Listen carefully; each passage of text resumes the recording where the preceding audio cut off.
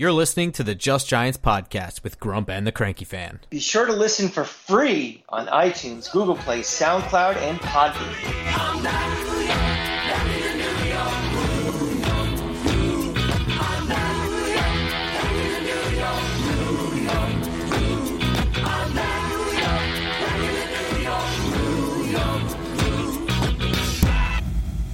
Welcome back to Just Giants with Grump and the Cranky Fan, the best damn podcast for the best damn football team. I am your host, the Football Grump. With me, as always, is Mike, the Cranky Fan, and the New York Giants might be the worst damn football team again.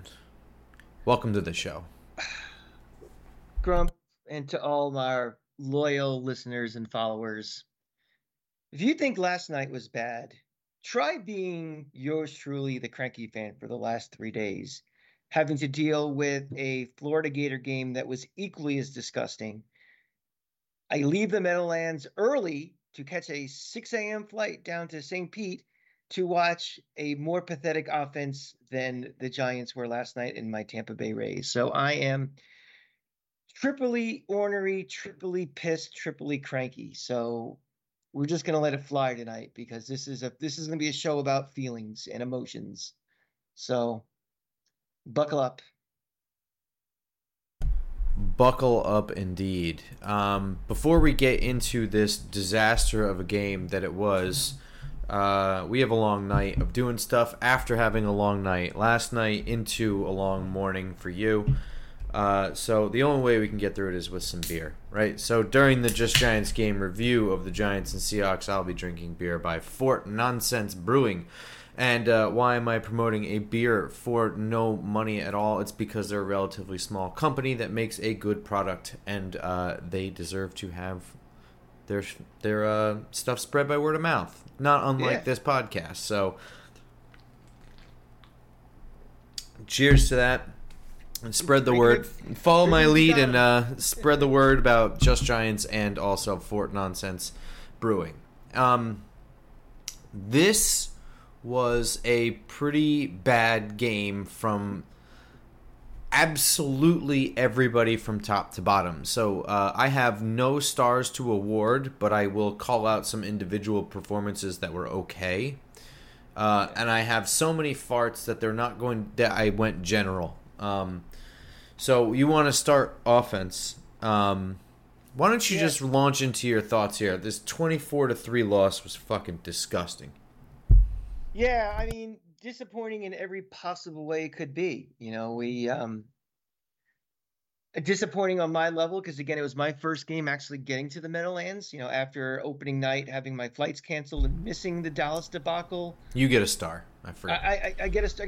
We all get stars for showing up. Me, you, Justin, Snacks, all of our buddies. You know, Giants Roddy Piper. Shows up from across the pond. I'm embarrassed for him that he made the journey out here to see that flaming pile. You know, but everybody who actually went and anybody who stayed past halftime, I give a star to.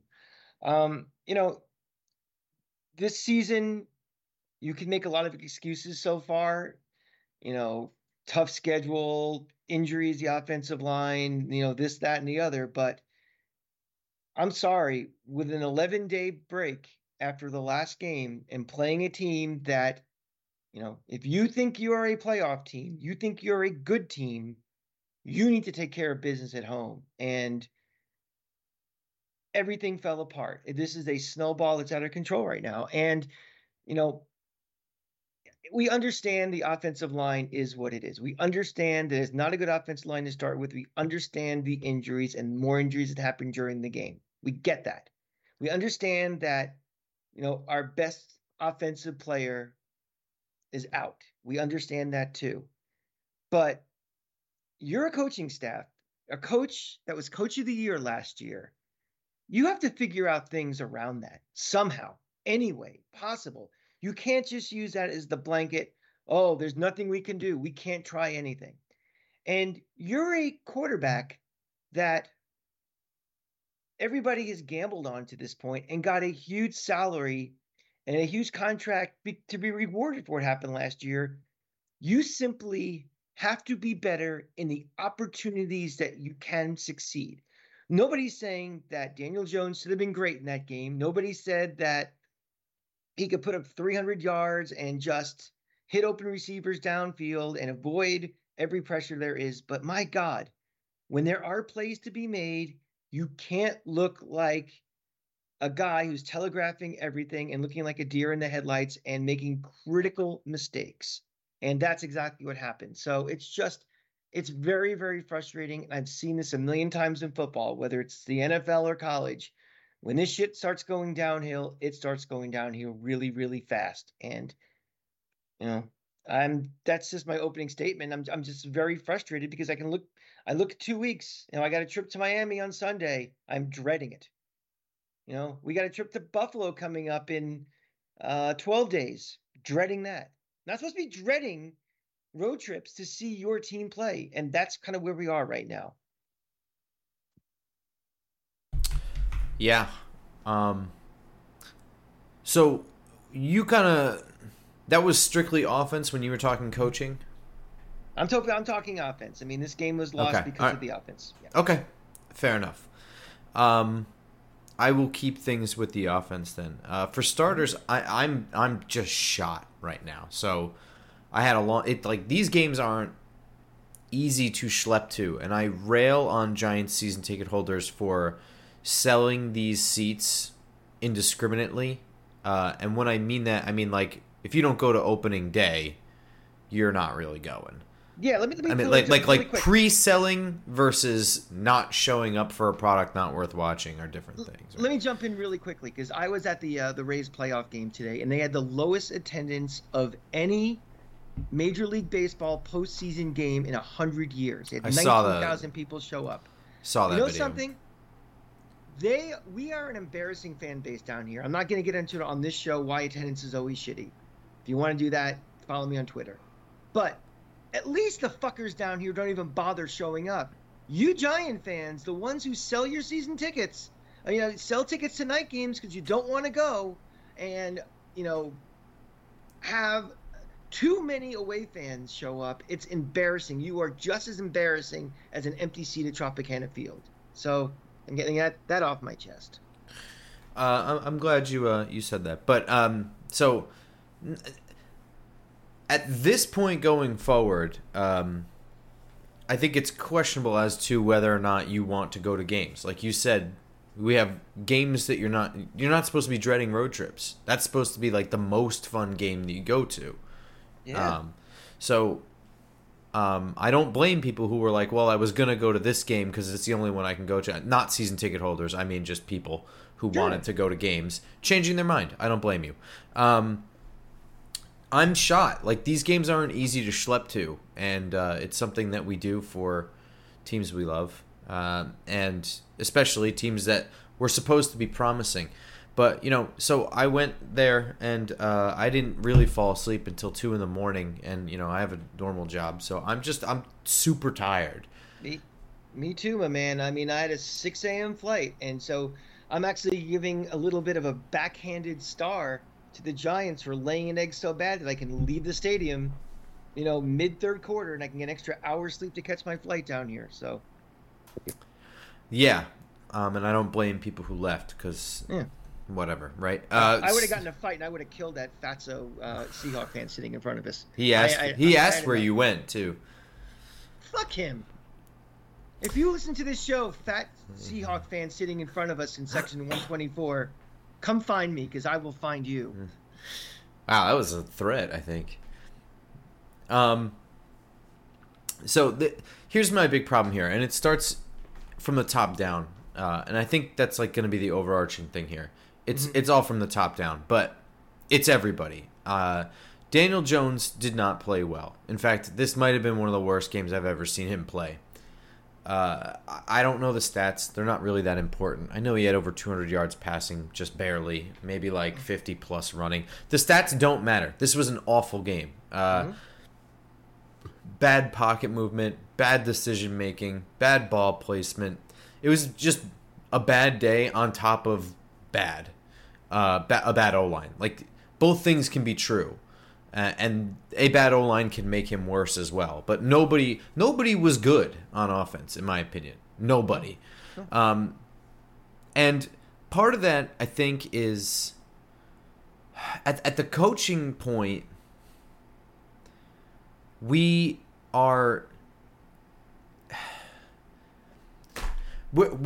predictable. We've made mistakes all over the place here. I could have told you, and I did say, don't rely on this quick game, short stuff, anything that they can just trigger and play downhill on. And that's exactly what they ended up doing. They're too slow to adjust to things. I don't think that at any point there seemed to be any thought process that, like, there has been a year's worth of film on us, and we need to not just make the roster better, but, like, make the roster excellent. Like, don't just upgrade positions, add things that you don't already have. And you can say that Darren Waller and Jalen Hyatt are, in fact, things that we didn't have, but everything else just kind of feels like an upgrade. And that's sort of like a front office thing. That's not really the point. The point is that I could have told you the things that went wrong in this game from a play calling standpoint. We ended up getting soft. I mean, to some credit there was a lot of the running game was adhered to, and until the second half was not doing poorly, I don't think. But, like, from a play calling standpoint, I think that we didn't run our first zone read until the third quarter, and that ended up being the pick six drive, which is on Daniel Jones. But, I mean, right before the halftime, we had about 99 seconds to score, and we called three of the weakest offensive plays. There was no sense of push it downfield, put them on their heel. Nothing at all.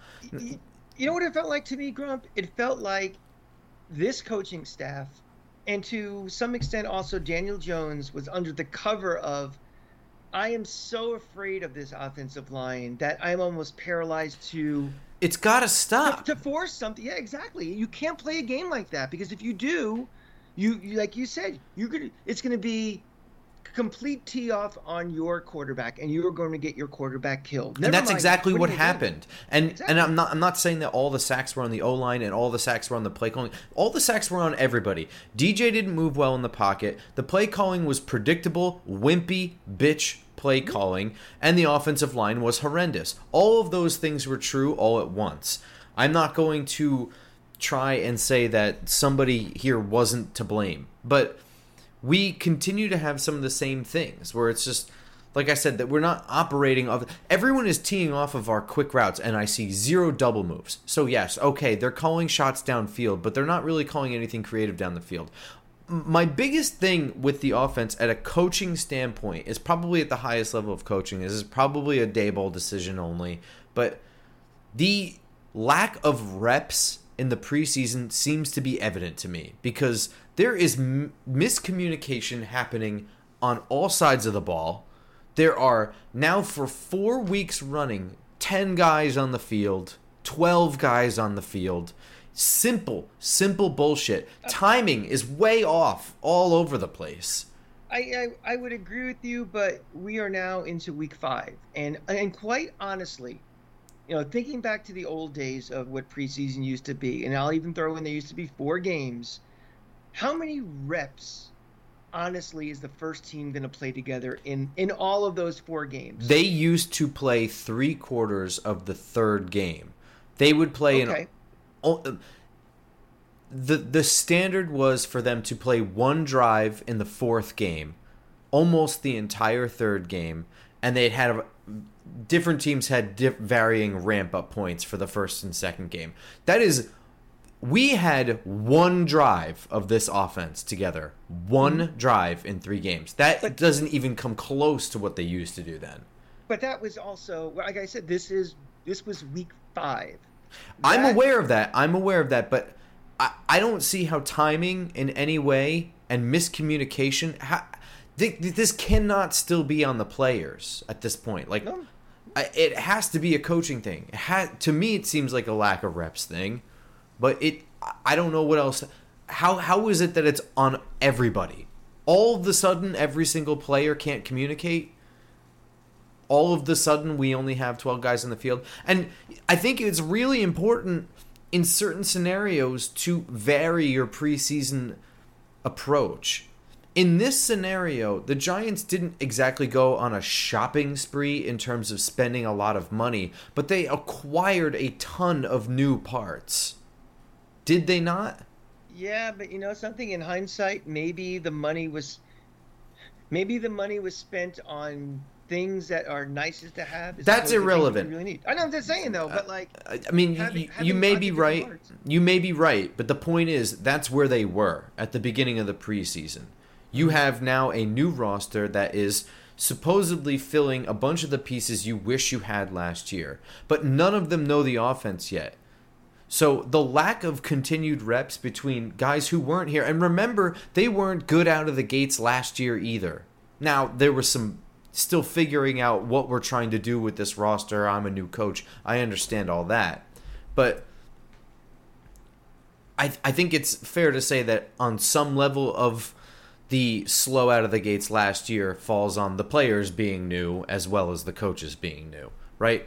So you have all these new pieces coming here, and pros they may be, they still were not, they didn't grow through all that like the players who were here last year. And now you've got integral parts of your offense, or Paris Campbell and Darren Waller are your primary targets, and Wan'Dale Robinson, who was here for half a year last year.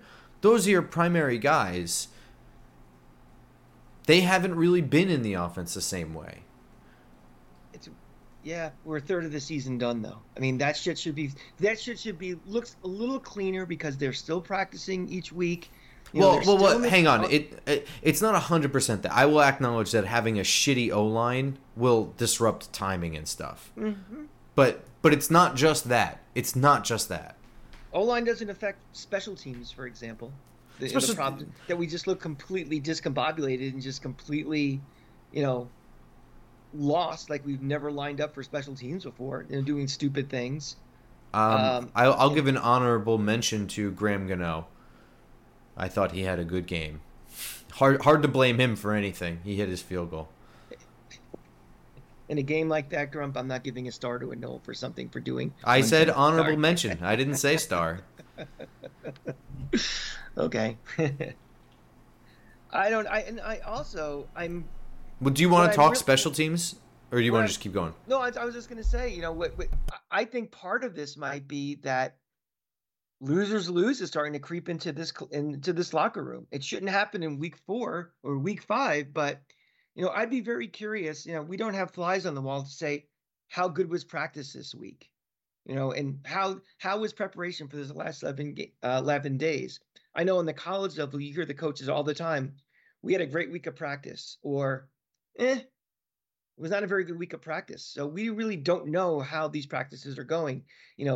Is this a team that's gelling, during the week? And are the reps clean? Are they hitting hard? Are they doing all the things they're supposed to? Or is it just like, is this team starting to get soft? Is this team starting to tune out their coaches? I don't know. I mean, we're starting to look like a fundamentally broke team right now. Not completely, but we're starting to head down that path. And I've seen this too many times with this team. We've seen it with the last 3 coaches. We get excited in year 1, and in year 2, shit starts falling apart. And I don't know if it's people, they read their press clippings from last year from being in the playoffs. I don't know what it is, but this is a very, very dangerous time right now for this team. Yeah, I mean, you nailed it. I kind of want to pivot to defense. Can I give one more fart on offense before we go? Go ahead. Again, this is for the coaching staff. Again, for the second time in a blowout situation with their quarterback getting killed, why is Daniel Jones remaining on the field? I know the score wasn't as, blowouty as the Dallas game was, but that game was over. And I was on the train leaving the Meadowlands, watching it on my phone, and I saw open season on a quarterback that could die. And as bad as things are right now, at some point This offensive line will get healthy. Andrew Thomas at some point, hamstring will heal. He'll play. Guys will get healthy. We invested $40 million this year on this quarterback. And if he gets knocked out of a game, it's in complete garbage time. When you have an opposing coach who's fucking throwing to stop the clock so he can get the ball back for his defense to get more and more sacks, and we know what a piece of garbage Pete Carroll is. That's coaching negligence on my part again, and it's a trend. We've seen it twice now. I don't want moral victories. I want to see if we can get one drive at the end that worked, or I want to get the ball in the end zone. Fuck that. We have to look at the big picture on this team, and he's putting his quarterback at risk again, not only physically but mentally too, because he's going to get PTSD from every time he drops back, having 5 guys up his ass. I think decisions to pull Daniel Jones being too late can be attributed to the offense not adjusting early enough. Everything seems a step behind. And I would say you could trace some of that back to last year. I had hoped that would be ironed out by now. I thought that was part of like the Mike Kafka's a first-year offensive coordinator for one. For 2, this is an entirely new staff being put together on the fly. 3, they're adjusting to a brand new roster. Everybody's new with each other. I thought after a year that process was going to change. We weren't going to be seeing 0 adjustment drive to drive. And I keep seeing the same thing where it's like the adjustments don't happen until halftime. And when you don't start the half with the ball, which I understand is up to chance, but when you don't start the half with the ball and your defense doesn't do anything to really slow anything down, you don't get the ball till there's only 7 minutes left in the third quarter, and that's when you finally put a drive together, that's a problem. And I thought that we would be done with that, and we're not. So I agree with you, but I'm at least torn on it in this game because mathematically they are still in it. And 5 minutes left in the fourth quarter, that game's over. Yes, I agree with you. I agree with you there, but I'm not talking about benching Daniel Jones because he's not playing. I understand what you're saying. And at 5 minutes, I agree with you. It's just before that. That's what I'm talking. I'm not talking about this second half. I'm talking about that game is over. I'm on the train. I'm getting ready to pull in the Secaucus. You know, Joe Buck and Aikman are having their fucking comedy show at our expense with everything possible. And every time there's a play, when they stop their chuckle hour, oh, there's Daniel Jones getting drilled again. Oh, there he is getting knocked again. That game's over, and you got to get your most valuable asset out of there. And that's twice they haven't done it. I'm gonna flip the defense. Go ahead. So for starters, I've seen the narrative and heard the narrative that the defense didn't lose this game. Everybody lost this game. Everybody was bad. I will acknowledge that we saw. I'll say that we saw Micah McFadden continued to play the way he was playing last week. I think that's pretty good. I think that we saw the obvious influence of what an Azeez Ojulari can do with this defense when you have a speed rusher on the opposite side of Kayvon that elevates them. And I think that's about all I truly, truly saw. Bobby Okereke had some splash plays, but was inconsistent as hell. Everybody who's saying that this is entirely on the offense or that the defense didn't lose this game are fucking need to readjust their compass on where the standard is here. This was a Seattle offense that is just as banged up as ours. And if you tell me that our defense looked anything like the defense they had on the field, you're kidding yourself. We didn't. We absolutely didn't. Drew Lock had a decent showing on the field. So they were as injured as us, but actually even worse. They had 4 offensive linemen out. They had a backup quarterback in for stretches. There's no excuse. And so anything that you saw that was good, like there were a ton of batted passes. Obviously, we got a couple of sacks in this game. Keep that in context. This was not the same open season for us as it was for them. Mm-hmm. Not even close. So I don't have a whole lot of good to say about the defense, unfortunately. Also, my worst fears of DK Metcalf just salivating at how he could out-physical Deonte Banks absolutely 100% came true. We saw it with the catch that was ruled he had stepped out of bounds first. He just kind of shoved him off of him, and that whole rest of the drive, he just continued to do the same thing until it resulted in a touchdown. I am maintaining my sane human being criticism of Deonte Banks. He's a rookie. I think it's the hardest position to come in as a rookie other than quarterback and just play. So I don't have a huge problem with him as a player in the way that he played the game. He didn't play well, but I can't really blame him for just being a rookie. Tackling, still an issue. That's still not been fixed. God. I will say that the defense kept their end of the bargain in the context of the game. In the larger context of what is this team, the defense, to me, continues to look as it did in the first 3 games, which is quite literally not good enough. That's my thoughts on the defense. Yeah. I mean, unfortunately, the way this, how broken this offense is right now, the defense has to be great. And we were told with this Wink Martindale offense that it is to cause chaos for a quarterback. And I didn't see quarterbacks that are under chaos. I saw quarterbacks that could do whatever they wanted to do. Now, their level of success, that's execution, but I don't see the exoticness I was told was going to be.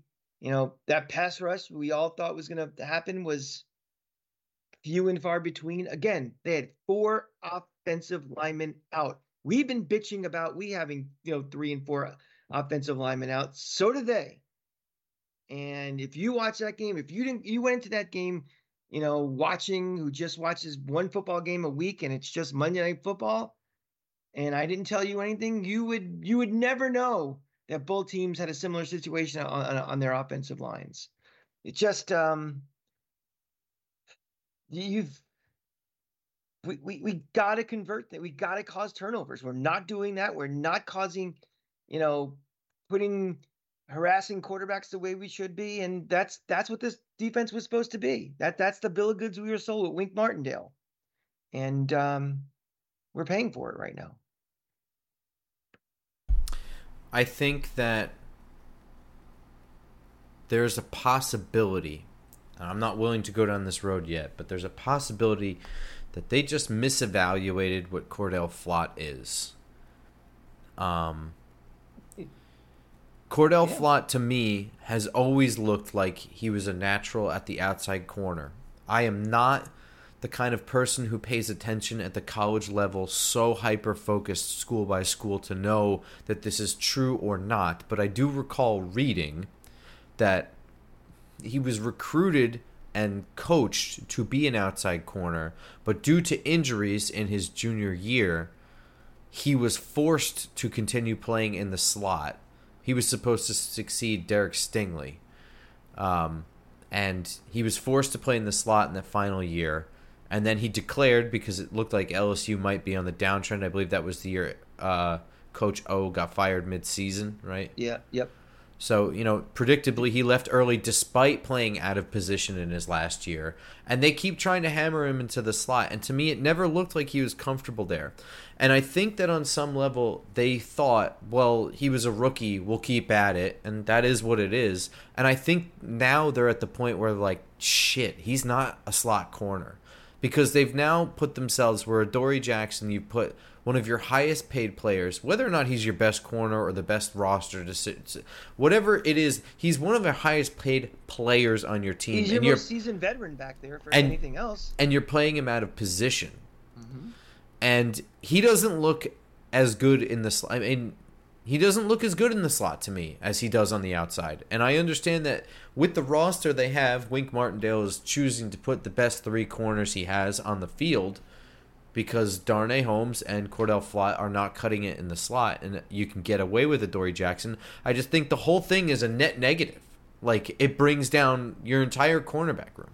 And I think that there was a misevaluation of a player there, perhaps, maybe. It's speculation on my part, but it seems to be that way. You got anything else in the defense? I mean, I felt better about the defense as the game was going along, but then the more I started thinking about, the more, like, kind of, again, a game that was close, even though with all the problems having with the offense, you have to do something to step up. You have to somehow cause turnovers. You have to somehow those disruptions, and we're just not getting it yet. Kayvon had an interception in his hands and dropped it. So some level of losers lose, or are we? Does this team just suck? Well, I was going to lead off the show if the Rays would actually win. I had a whole different thought. My initial question was going to be to you, Grump, is as of week 5, is this the worst team in the league? I don't know. That's for another show. I know. I mean, you don't have to answer it right this moment, but they're certainly in the conversation. I want to switch to special teams for a very specific reason. I got one too. I got a big fart coming up, so go ahead. All right. So these guys are going to share this fart for me. Okay. This is Eric Gray gets a fart, and the coaching staff gets a fart, and it's a shared fart. It's one collective stinky mess.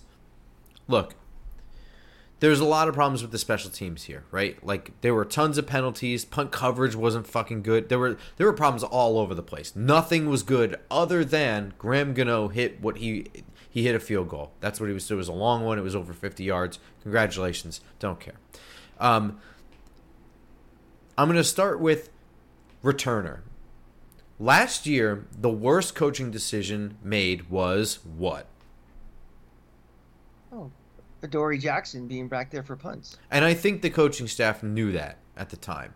Mm-hmm. They decided not to address the position in a twofold fashion. They didn't go out and get anybody for the position, which is, I guess, understandable. No, it's not. No. They didn't get anybody to get it, and then they didn't get a backup plan either. So they had a couple guys in camp that could have been there, Khalil Pimpleton, Jaden Mickens. Those guys could have done it. They are those guys. They were there. They chose not to bring in a big-name guy, and that's okay. But you got to have somebody, and you got to have a backup plan. Here we are, and instead we made a bad decision at running back in the draft. We had to, I guess we were afraid he was going to get taken from us. I don't know who thought that was going to happen. And even if so, is there not a better running back next year? I mean, is it such a hot commodity that you're worried is going to develop into the best running back ever? Hang on. Just give me 5 seconds. You can jump in. But, so, you've shoehorned him into the roster now. You gave him a job, and he can't do the job. So now you've benched him, and the only backup plan you have is the worst coaching decision that you made last year. And is it any surprise that Adoree Jackson is choosing not to field any punts in a contract year when he tore his ACL fielding one punt last year? Is it any fucking surprise? You may jump in now, I'm sorry. It's my fart. I mean, yeah, you're going back to Eric Gray. I mean, is there a market out there for a running back that can't pass block, doesn't show really anything, once the ball gets handed off to him and he can't catch or do what he's supposed to do in special teams? Maybe there was a market that we were afraid of. And, I don't know. I mean, well, my thing is that I'm seeing more of a theme here of some of the things you're saying tonight. And again, that might be on that episode when we talk about, is this the worst team in the league? And, what's the future of this team? But that's a couple of whiffs now on guys that we spent draft picks on, and misevaluations by this front office. I'm not gonna say that. And first of all, so I'm not gonna go down the road of analyzing draft picks from either of the last two draft classes yet at a point where we're calling whiffs yet. But if we are gonna call Eric Gray a whiff, I don't care if we whiff on a 5th rounder. That's gonna happen. Yeah. And also, it may not be a total whiff if you've just put yourself in the position where it's like, Eric Gray may develop into a player that is serviceable for a team, and there just wasn't a roster spot this year the way the roster shook out after camp. I mean, did you think anything about Jashaun Corbin truly before preseason? No. Did you think anything about Gary Brightwell before? No, me either. So we said we thought he was going to be gone, before training camp started. Remember, we thought he'd be absolutely. Yeah. So, it's okay, but also he might develop whatever. It didn't. it didn't work out in a way where they could keep him this year and keep the best players, where they could just keep a guy who could develop. They chose not to try and slide him on the practice squad. But even if he goes, seriously, did we think that he was going to develop into a top 5 running back or something like that? That it wouldn't be something that we could just throw another 5th-round draft pick next year? I didn't really ever foresee him replacing Saquon Barkley. And by the way, you're not going to. You're going to get someone maybe that's a game changer at running back. They're not going to be exactly the same as Saquon Barkley. You're going to have to spend something high for something like that. As much as we clown on the position, it just is like that. The big difference between the top 5 running backs and the middle, there is a big difference there. Just remember when, you see a running back come out of like the 4th or 5th round and all of a sudden is, well, who is this guy? What a steal in the draft. Blah, blah, blah. Those are exceptions to rules. Those are not the norms. When you're digging that deep down for a running back, the hit rate is going to be pretty low. So I think the siren call when people say, well, you can get a running back in the 5th round and, look, he could be a starter and he can, get 1,000 yards with a good offensive line. No. I mean, unfortunately, people have just all sorts of opinions about running back where you can't waste a high draft pick on a running back. And they just think they can pick one, they grow on trees, get anybody, you can stick them in there. And it's just, I don't know. I just, we had our doubts from day one with him, and we saw him in camp and we weren't thrilled in the preseason. And now he's useless. There's nothing you can say. Well, at least he does this. Well, he's worse than useless because he's not just taking up a 53-man roster spot. He's also, because they had to give him a job, he's now taking up an active slot. Now, right now, we're fairly unhealthy, so that's not a big deal. But pretending that we're fully healthy, that's a guy who has to be dressed on game day now. Even though he's the worst of the 53 people on the team. Yeah. I mean, what is he going to do? You can't even tell him go out there and just fair catch a ball. No, because he can't do. He's diving at it and shit. Right, and not for nothing. That's what I mean. Literally just stand there. The ball comes to you, catch it. We can't trust him to do that. You can't trust him to do one of the most basic bodily functions on a football field. I don't know what to tell you. And the other thing is, it's hard to give him 100% blame for being shitty at something like that because it's not really his job ever. I don't believe he ever was a punt returner. But because they made their own decisions, he just became one. And it's not like he showed promise and was like doing well in the preseason that it was like, well, it's kind of his fault that he could do it, now he can't. He never was good at it. So it's hard to be 100% mad at him. This is entirely a coaching roster decision mishap, in my opinion. You totally fucked this up because you've made a bad decision to address the position, and then you made a worse decision to not even have a fucking backup plan for what was already a prayer of a plan. Terrible decision making. Yep. I've got nothing else. I think we just... I don't know what I want to think right now. It's like, well, let's just turn the page on and move on. But guess what? We've turned the page now and just say, I don't want to think about that game too much this year. And we are going into a real gauntlet the next 2 weeks. And we're going to come out of that other side. This is the NFL and crazy shit happens. But 1-5 is staring us in the face. And, if this defense, if this offense continues to be the way it is, I am worried about a locker room where the defense is starting to start blaming and pointing fingers at the offense, and all these things happen, and this can get really, really ugly, really, really quickly. So, we have a coach of the year. His job, not just X's and O's, not just bringing in his scheme, not just hiring people, is he has to grab this team by the balls and keep them focused and keep them together because it's going to get really bad. This is going to be his biggest test. Bigger test than going to Philly in the playoff game last year.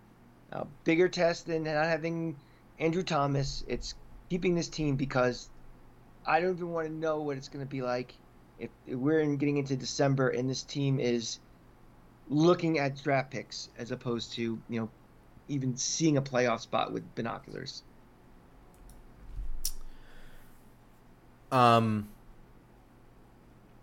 that's going to do it for this episode.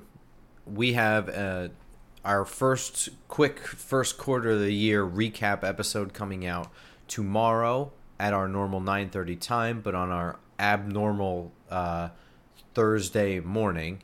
And then following that, we will have our preview episode for Sunday's matchup against the Miami Dolphins at our normal Friday 9:30 a.m. time. So be sure to subscribe and like and follow the podcast on iTunes, SoundCloud, Spotify, etc., and of course YouTube, and to of course tell a friend as we drink together to make it through this season as it may move forward. There's plenty of our stuff to continue as the season moves forward.